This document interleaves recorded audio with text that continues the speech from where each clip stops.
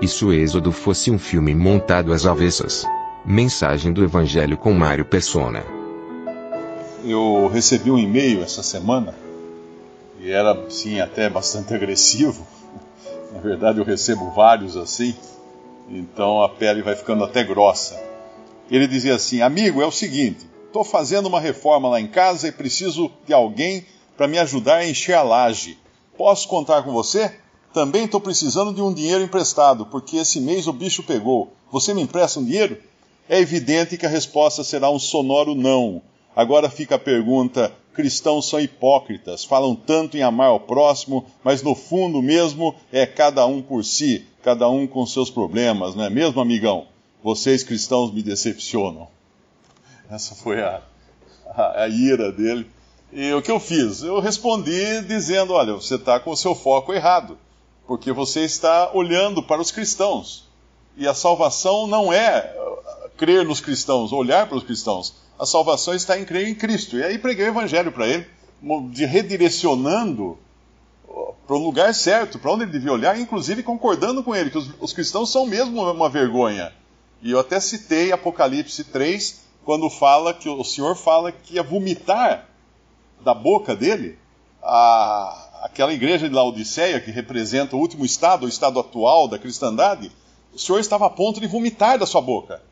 Então a opinião dele acerca dos cristãos não está errada. Não está errada. Só que o foco dele está errado. Porque a salvação está em Cristo Jesus. Essa ideia de que para você ser salvo, você tem que ser um cristão amoroso, que ama as pessoas, que anda direito, que faz tudo corretamente, etc. e tal. Essa ideia é totalmente equivocada. Isso não é a salvação, isso não é o evangelho. Dizer que você tem que amar as pessoas. Tem um versículo em 1 João 4,19 que diz assim: nós o amamos, nós que cremos em Jesus como Salvador, nós nos amamos a Ele, porque Ele nos amou primeiro. Essa é a ordem das coisas. Essa é a ordem correta das coisas. Ele nos amou primeiro. Como consequência desse amor derramado nos corações daqueles que creem em Jesus como Salvador, esses então estão agora capacitados a amar, porque tem esse amor no coração. Em uma outra passagem, em Romanos 5,8, diz assim: mas Deus prova o seu amor para conosco, em que Cristo morreu por nós, sendo nós ainda pecadores. Então essa é a ordem das coisas. Primeiro, o amor de Deus.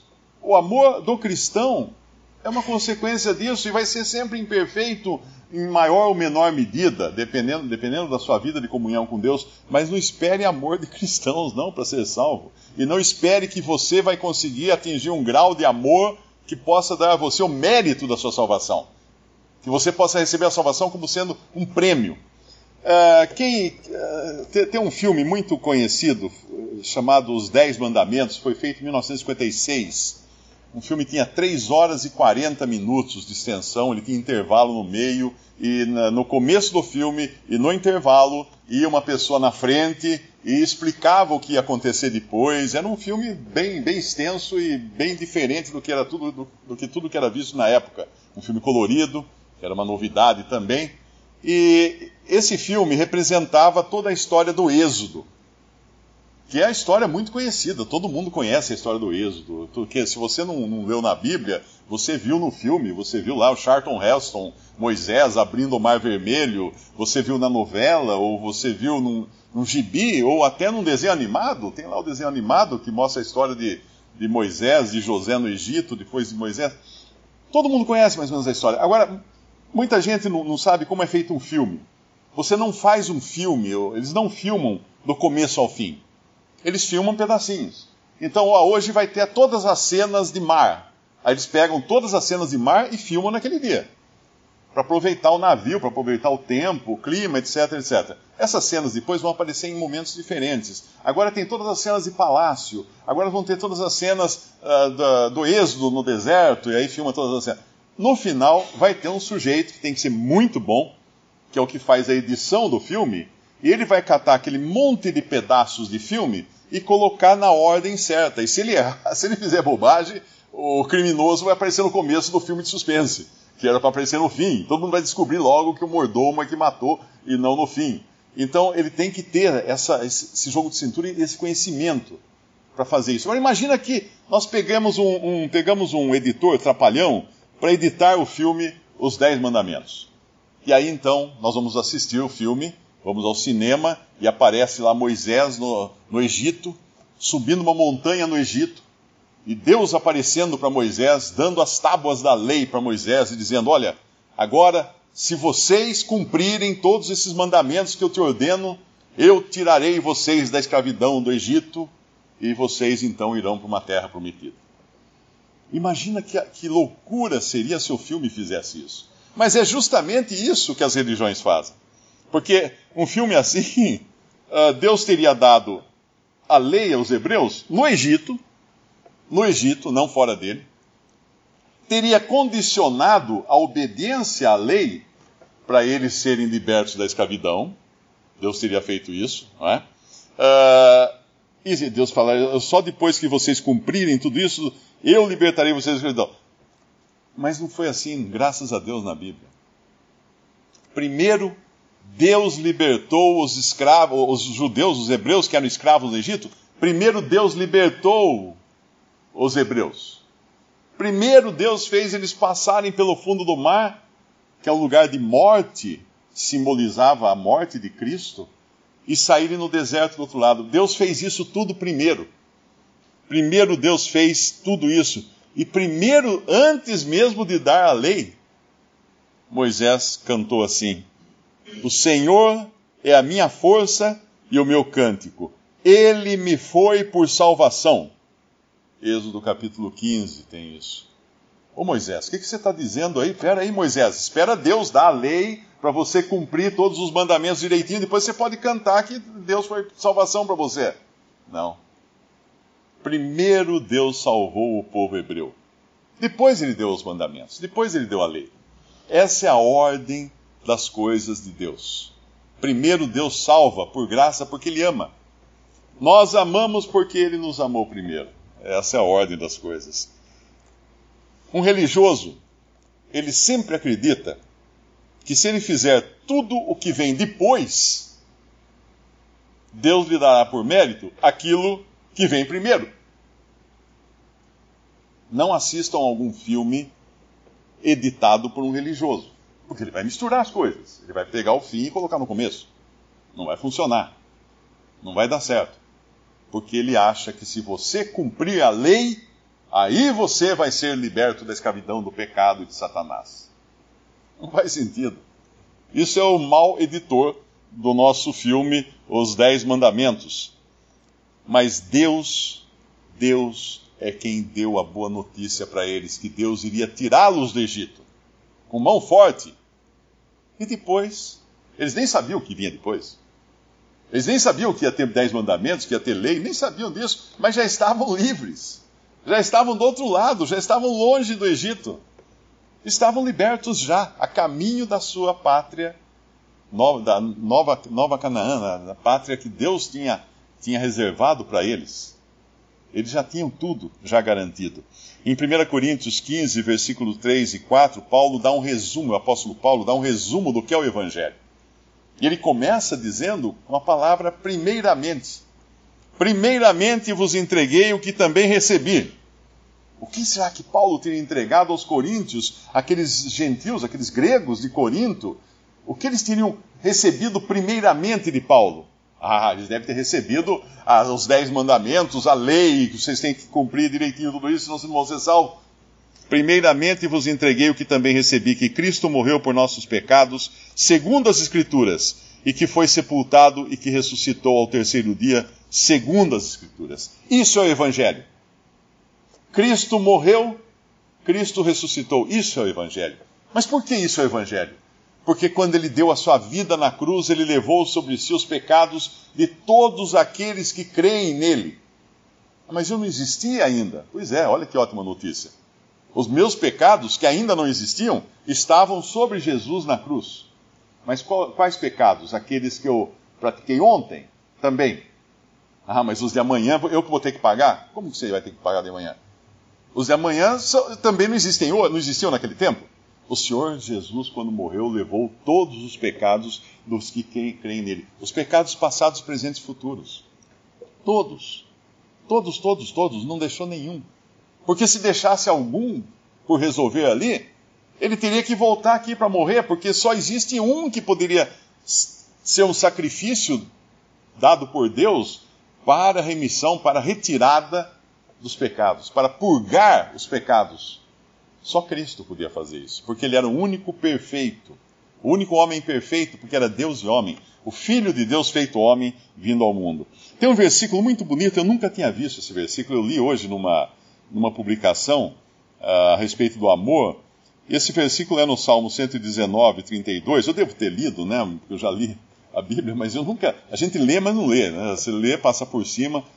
O Salmo 119, 32 diz isso: correrei pelo caminho dos teus mandamentos, quando dilatares o meu coração. Olha que coisa linda. Mostrando aqui os mandamentos, ou andar, como uma consequência de um coração dilatado. Um coração dilatado com amor, com alegria, com gozo de ter sido salvo por Cristo. É isso que significa isso aqui. Isso é Evangelho. Isso é Evangelho. Em 2 Coríntios 5, 14 a 15, diz que o amor de Cristo nos constrange, julgando nós assim, que se um morreu por todos, logo todos morreram. E ele morreu por todos para que os que vivem não vivam mais para si, mas para aquele que por eles morreu e ressuscitou. Então, se tem alguma coisa que pode fazer um cristão andar em comunhão com o Pai e andar de acordo com a vontade de Deus, a única coisa que pode fazer é o amor de Cristo. O amor de Cristo nos constrange. O que é constranger? É amarrar. Uma pessoa constrangida, ela está presa a uma determinada situação. Ela está constrangida naquela situação, amarrada àquela situação. E o amor de Cristo nos constrange. Somos constrangidos por amor. Isso é maravilhoso. Por amor dele, não amor nosso. Não é uma barganha, eu vou amar a Deus e depois me dar salvação. Não. Ele não precisa do meu amor. Ele é amor. Deus é amor. Ele é a fonte de todo amor. E ele faz isso por amor. Ele salva por amor. E salva inimigos. Ele não salva pessoas boas. Ele não salva pessoas merecedoras, porque não tem um que mereça. O único aqui que andou na terra, que era perfeito, esse sim não merecia morrer, mas deu sua vida em lugar dos pecadores, para pagar por nossos pecados. Em Oséias 11:4, o profeta Oséias diz assim: atraí-os com cordas humanas, com laços de amor, e fui para eles como os que tiram o jugo, o peso, de sobre as suas queixadas, e lhes dei mantimento. Oséias está falando aqui, o Senhor, através de Oséias, está falando aqui do povo de Israel. Deus os atraiu como? Com chicote, com vara? Não, com amor, com cordas humanas, com laços de amor. A contrapartida seria eles obedecerem a Deus, terem comunhão com Deus. Infelizmente falharam, como todos nós falhamos. Como eu falho, porque eu não vou lá encher a laje daquele amigo lá que escreveu para mim e não vou emprestar meu dinheiro para ele. E nem faria, porque eu não conheço quem é também. Eu vi perfeitamente que ele estava só me provocando, né? Mas todos nós falhamos. Ai de nós, se as nossas falhas nos condenassem, porque não teria um salvo. Por isso que Cristo precisou intervir. Em João 12, 35 a 36, disse-lhes, pois, Jesus aos religiosos da sua época e aos seus discípulos também: a luz ainda está convosco por um pouco de tempo. Andai enquanto tendes luz, para que as trevas não vos apanhem. Pois quem anda nas trevas não sabe para onde vai. Enquanto tendes luz, crede na luz, para que sejais filhos da luz. Estas coisas disse Jesus e, retirando-se, escondeu-se deles. Escondeu-se de quem? Não dos seus discípulos, mas dos religiosos que o desafiavam, que o contestavam. Se escondeu deles, porque eles não aceitavam a luz. Eles não queriam enxergar. Eles queriam continuar nas trevas nas quais eles estavam imersos, nas trevas do pecado e da condenação eterna, porque ele fala na continuação do mesmo capítulo 12 de João: eu sou a luz que vim ao mundo, para que todo aquele que crê em mim não permaneça nas trevas. E se alguém ouvir as minhas palavras e não crer, eu não o julgo, porque eu vim não para julgar o mundo, mas para salvar o mundo. Quem me rejeitar a mim e não receber as minhas palavras, já tem quem o julgue. A palavra que tenho pregado, essa o há de julgar no último dia. Existe um juízo reservado no último dia. E o fiel da balança desse juízo será esta mesma palavra que hoje é pregada em tantos lugares e tão não aceita, né? Tão rejeitada é essa palavra. E no final, aqueles que rejeitaram essa palavra, que rejeitaram a luz que é Jesus, vão ter que ser julgados por essa mesma palavra. Serão julgados por aqui. Por aqui. Mas aquele que crê em Cristo não será julgado, não entra em juízo. Não entra em juízo. Em verdade vos digo, o Senhor falou, em verdade vos digo, quem ouve a minha palavra e crê naquele que me enviou, tem a vida eterna, não entrará em condenação. Passou da morte para a vida. Tem a vida eterna, não entrará em juízo. Passou da morte para a vida. João 5,24.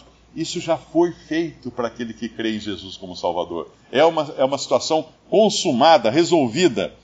A segurança que nos dá isso aí, ele fala, quem me rejeitar a mim, não receber as minhas palavras, já tem quem o julgue. A palavra que tenho pregado é só a de julgar no último dia. E o curioso é que essa é a mesma palavra que nos salva hoje, quando nós cremos nela.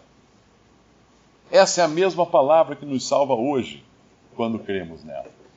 Mas se eu me desviar dos caminhos do Senhor? Olha, esse é um problema que eu recebo todos os dias. Pessoas me escrevem, essa semana mesmo um me escreveu desesperado, porque ele gosta de uma garota, a garota fornicou com uma outra pessoa lá da religião que ele frequenta, e ela recebeu a sentença profética lá da religião que ela frequenta, dizendo que agora ela está perdida para sempre. E ele fala, ela está muito arrependida, eu amo essa garota, eu quero me casar com ela, ela está muito arrependida, mas já disseram para ela que não tem mais salvação para ela. Ela está pensando em se suicidar, ela está pensando em fazer mal a si mesma, está em desespero. Agora eu pergunto, que Deus é esse que essa religião segue? Não é o Deus de amor da Bíblia? Porque esse perdoa os pecadores e esse vai buscar cada um onde ele estiver. Quando nós nos lembramos do apóstolo Pedro, quer pecado mais grave do que negar o Senhor Jesus? Ele era um discípulo do Senhor. Ele andou com o Senhor 3 anos. Mas chegou um momento em que o Senhor foi preso. Ele seguiu escondidinho, foi até o pátio da casa do sumo sacerdote, ficou lá na fogueira, em volta da fogueira, onde estavam os soldados que tinham prendido Jesus, e ele lá, dando uma de quem não conheço, não sei quem é, não conheço, nunca vi, perguntaram para ele, 3 vezes perguntam para ele, não sei, não conheço, não sou amigo de jeito nenhum, até que chega um momento, lá em Lucas 22, versículos 61 e 62, virando-se, depois de ele negar o Senhor 3 vezes, o Senhor que estava lá dentro virou-se para ele, olhou para ele. Virando-se o Senhor, olhou para Pedro, e Pedro lembrou-se da palavra do Senhor, como lhe havia dito, antes que o galo cante hoje, me negarás 3 vezes. E saindo Pedro para fora, chorou amargamente. Estaria Pedro descartado por essa pisada na bola homérica que ele deu? Não, de maneira alguma. Depois o Senhor vai chamá-lo. Vai chamar Pedro, você me ama? Pedro, você me ama? Pedro, você me ama? E nós sabemos, pela continuação, o papel que teve Pedro como um dos principais apóstolos no começo da igreja. Lá em Atos tem epístolas de Pedro também. Foi extremamente usado pelo Senhor, esse mesmo que havia rejeitado, que havia mentido para as pessoas, dizendo que não conhecia o Senhor. Não queria se identificar com Ele. Esse é o Senhor amoroso que vai atrás daquele que se desvia dele. Quando o Senhor avisou que ele ia morrer e no 3º dia ressuscitar, falou para todos os discípulos. Os discípulos não creram. Alguns continuaram lá em Jerusalém. Ele então efetivamente ressuscitou, apareceu para as mulheres lá na beira do sepulcro. Isso na parte da manhã, do domingo, do 3º dia. Mas teve 2 discípulos que nem sequer quiseram esperar as coisas acontecerem em Jerusalém. Eles tinham escutado que o Senhor ia ressuscitar. Eles sabiam que o Senhor ia ressuscitar. Mas não quiseram esperar, eles não acreditaram.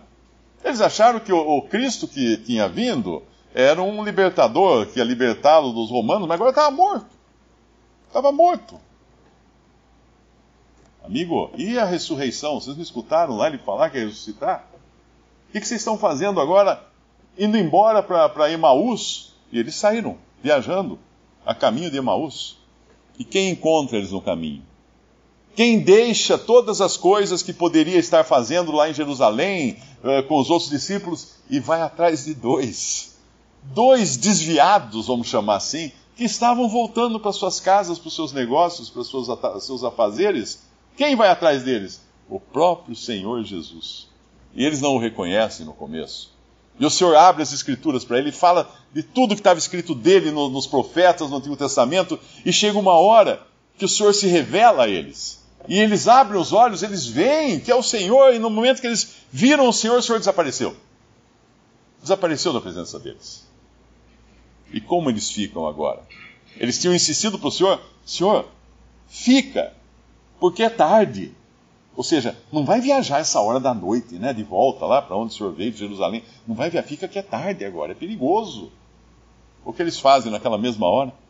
Na mesma hora eles voltam correndo para Jerusalém. Não tinha tarde, não. Agora não tinha mais problema, não tinha medo, não tinha nada. Eles, saem correndo em direção a Jerusalém e ainda eles comentam assim: não nos ardia o coração quando ele abria as Escrituras para nós? O amor de Cristo para com eles tinha se derramado sobre eles. Era irresistível esse amor. Eles estavam constrangidos pelo amor de Cristo. E a salvação você recebe quando você é constrangido pelo amor de Cristo. Não pelo terror do juízo eterno, que tem o terror do juízo eterno para os perdidos. Mas Cristo chama você com amor. Porque ele morreu na cruz para salvar pecadores. E a única condição que você tem que ter é ser pecador e reconhecer-se pecador. E ele mantém você salvo até o fim no momento que você crê em Jesus. Ontem eu recebi uma mensagem, um e-mail, uma pessoa preocupada porque ela disse que o pai dela, já idoso, teve um AVC, um acidente vascular cerebral, um derrame, que a gente costuma chamar, e mudou completamente. Ele era convertido, era uma pessoa super piedosa, uma pessoa que só falava de Deus, só falava da palavra de Deus, e agora ele só fala palavrão, ele só xinga, só fala coisas imorais, ele está terrivelmente agressivo com todas as pessoas, e ela pergunta: meu pai perdeu a salvação? Será que o meu pai perdeu a salvação? Eu expliquei, falei: olha, isso aí é um acidente cerebral. Não tem nada a ver com a alma dele, com o espírito dele. É um acidente no cérebro. O cérebro dele deu um tilt lá, deu uma falha. Não está funcionando como deveria funcionar. Se você considerar que uma pessoa que tem um acidente cerebral, cujos pensamentos já não são mais funcionando da maneira correta, perde a salvação, então você vai ter que considerar que todas as pessoas que creram em Jesus e morreram, perderam a salvação. Porque o cérebro delas não só sofreu um acidente cerebral, o cérebro delas morreu. Parou de ser irrigado pelo coração, morreu completamente. Zero, linha reta. Linha reta, morte. Então, se o cérebro pode funcionar, a pessoa não tem salvação, porque ela não pode mais pensar direito. Percebe o que a religião faz com o homem? A religião inverte. Se você for uma pessoa fiel, uma pessoa obediente, uma pessoa que segue os mandamentos, que segue a lei, etc., eu vou tirar você do Egito. Não é isso que Deus falou. Isso quem fez foi o mau editor de um filme. Supostamente. Não. Deus tira você da escravidão de Satanás quando você crê em Jesus como seu Salvador e dá a você não meia salvação, não uma salvação meia boca. Somos abençoados com todas as bênçãos espirituais nos lugares celestiais em Cristo Jesus, diz a carta aos Efésios no capítulo 1. Tudo já tem aquele que crê em Cristo. É uma situação resolvida. A comunhão dele pode melhorar a cada dia. Isso é para melhorar até a cada dia o seu andar, as arestas que ele vai tirando da sua vida aqui, mas a sua salvação está completa. Ninguém vai mexer nela. Ele já tem o título, ele tem o Espírito Santo, que é a certificação, ou a certidão da sua salvação. Quando você termina um curso, você tem uma certidão, você tem um diploma. Ele diz que você terminou o curso e merece receber o diploma porque terminou o curso. A salvação, nós temos o diploma, que é o Espírito Santo, mas nós não merecemos, porque nos foi dada de graça.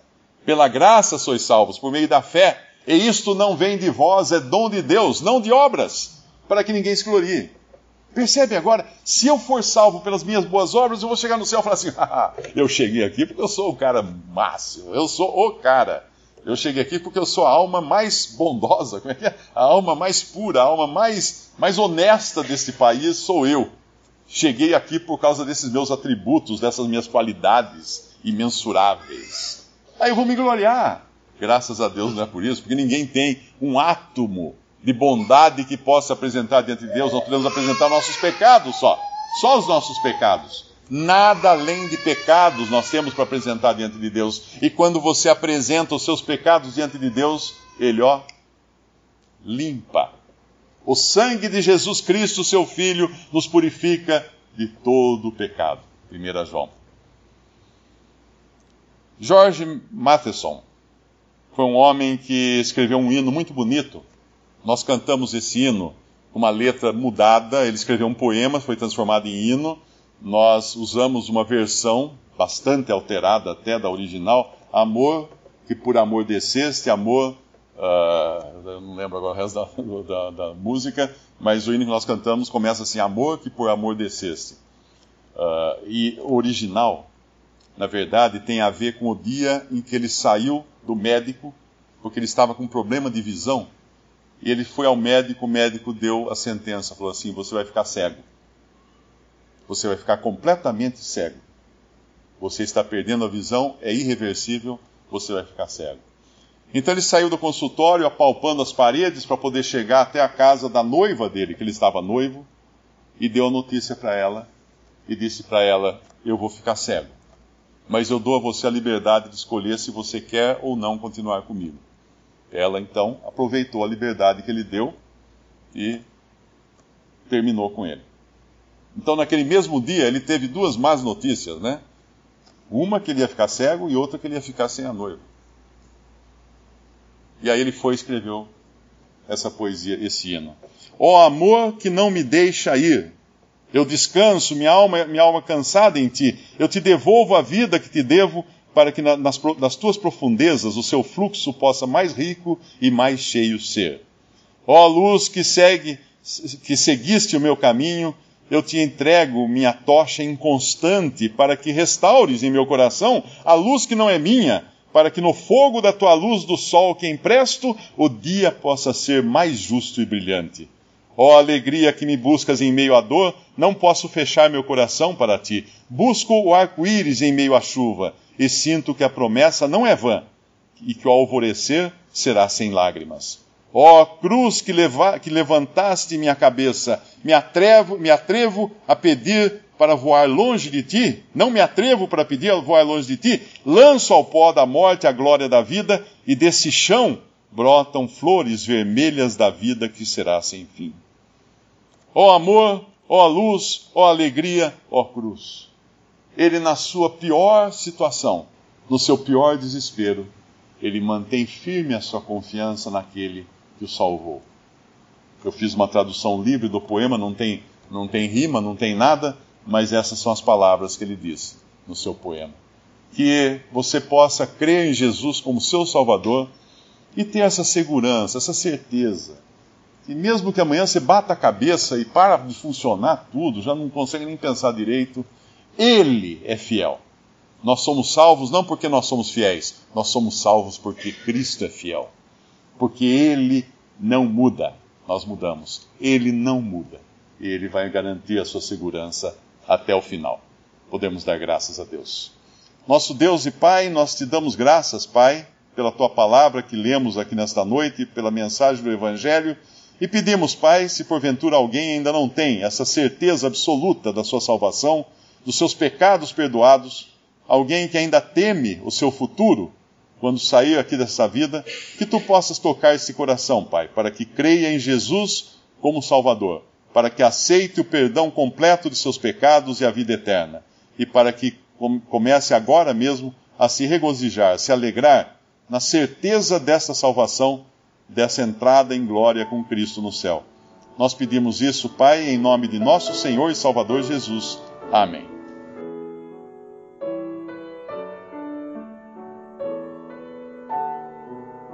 Visite respondi.com.br. Visite também 3minutos.net.